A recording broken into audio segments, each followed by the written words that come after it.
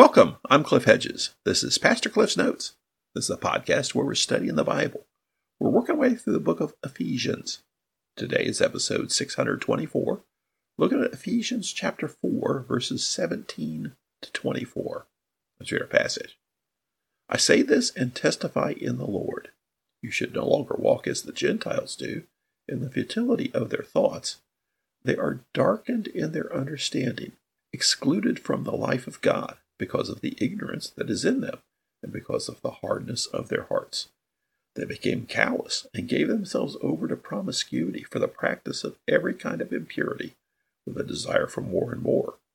But that is not how you came to know Christ, assuming you heard about him, and were taught by him as the truth is in Jesus, to take off your former way of life, the old self that is corrupted by deceitful desires, to be renewed in the spirit of your minds, and to put on the new self, the one created according to God's likeness in righteousness and purity of the truth. This is Paul's letter to the church in Ephesus. Paul sent this letter to lift up the church. It's primarily a church of Gentiles. That is, people who were not Jews, but have become to Christ through faith, and now comprise the majority of this church. Paul began talking about what God has done with this mystery that's been revealed, that's been hidden through the ages, but now has been revealed in that Gentiles can know God. Gentiles can be reconciled with God through faith in Jesus Christ.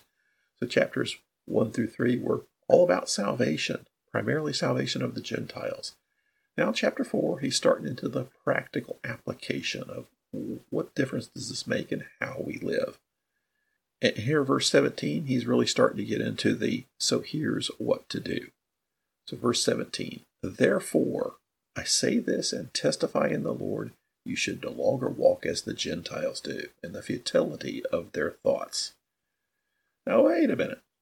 These are primarily Gentiles that he's speaking to. So what does he mean? You should no longer walk as the Gentiles do. Well, here he's using Gentile to mean non-Christians. That is, Gentiles who have not come to Christ.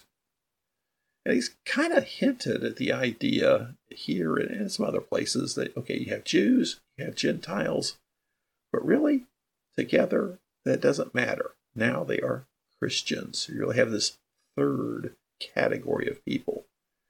So from a Christian perspective, is it Christians and everybody else? Or if you're just looking at ethnicity, the Gentiles and Jews coming together in Christ, that's what counts. So here he says, don't walk as the Gentiles do.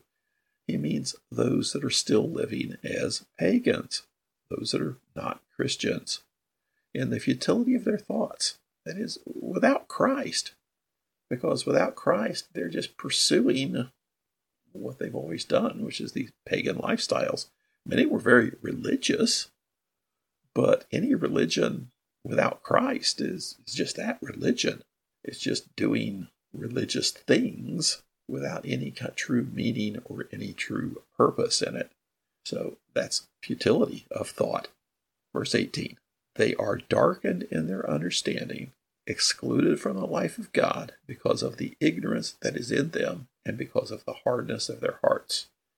Well, this is where he's talking about, very similar to what he talked about in the big book of Romans in the beginning, about people apart from God are in this state of sin, separated from God, darkened in understanding. They don't understand the things of God, excluded from the life of God because of the ignorance that is in them, because they don't know about God. And so they are ignorant of God and the hardness of their hearts. As people deny God and push back on God, it's because of the hardness of their hearts. And unfortunately, their hearts get harder. So the more you push back against God, the harder your heart becomes. And see, this plays out in verse 19. They became callous and gave themselves over to promiscuity for the practice of every kind of impurity with a desire for more and more. So as the heart becomes hardened, more drawn to sin and deeper sin and more corrupt sin, and the more you do it, the more you want, the harder your heart becomes. Back to verse 17, he said, this is the example of how the Gentiles walk, that is, the unsaved Gentiles. And his statement in 17 was, don't live like them. Don't do that anymore. You're not like that anymore. So don't do that. Back in the beginning of this letter, Ephesians, in chapter 2, verses 1 through 3, he talked about what it was like before you came to Christ. He said, you were dead in your trespasses and sins, in which you previously walked according to the ways of the world, according to the ruler of the power of the air, the spirit now working in the disobedient. We too all previously lived among them in our fleshly desires, carrying out the inclinations of our flesh and thoughts, and we were by nature children under wrath, as the others were also.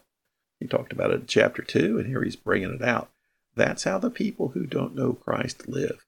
You, however, don't live like that.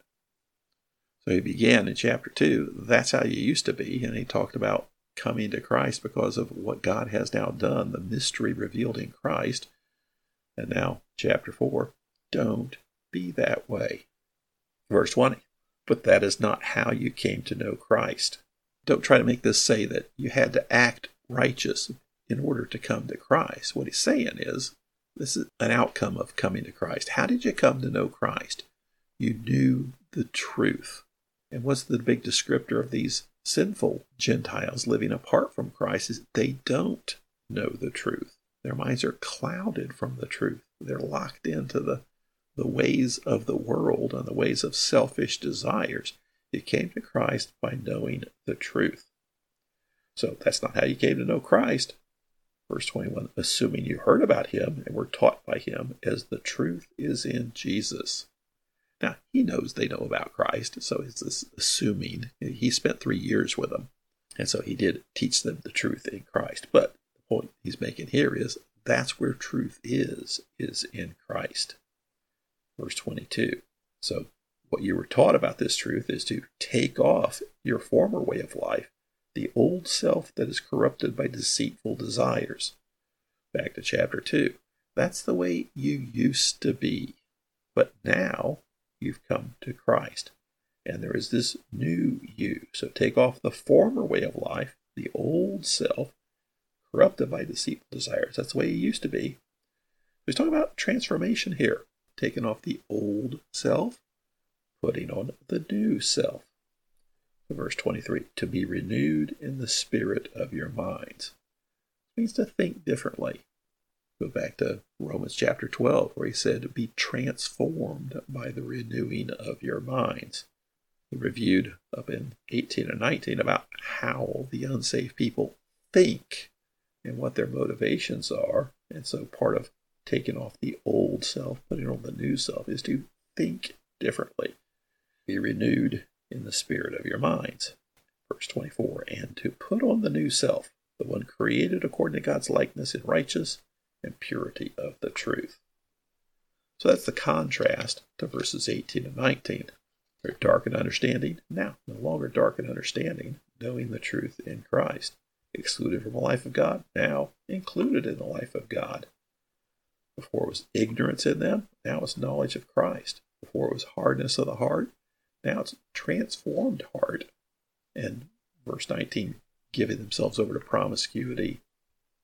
Verse 24, living in righteousness. So this is the contrast he's challenging here. And as a result of what Christ has done, of allowing Gentiles to come to God, to be reconciled with God, you should be living differently. You should be different than you used to be. You should be living according to the ways of the world. Now you should be following Christ and living in righteousness. It's a fairly simple passage right here, applicable to all of us. If we know Christ and are following Christ, we should live differently. Our motivations, our value system should be that which is revealed by God, not following the ways of the world. Thanks for joining me. Join me again next time as we continue working through Ephesians.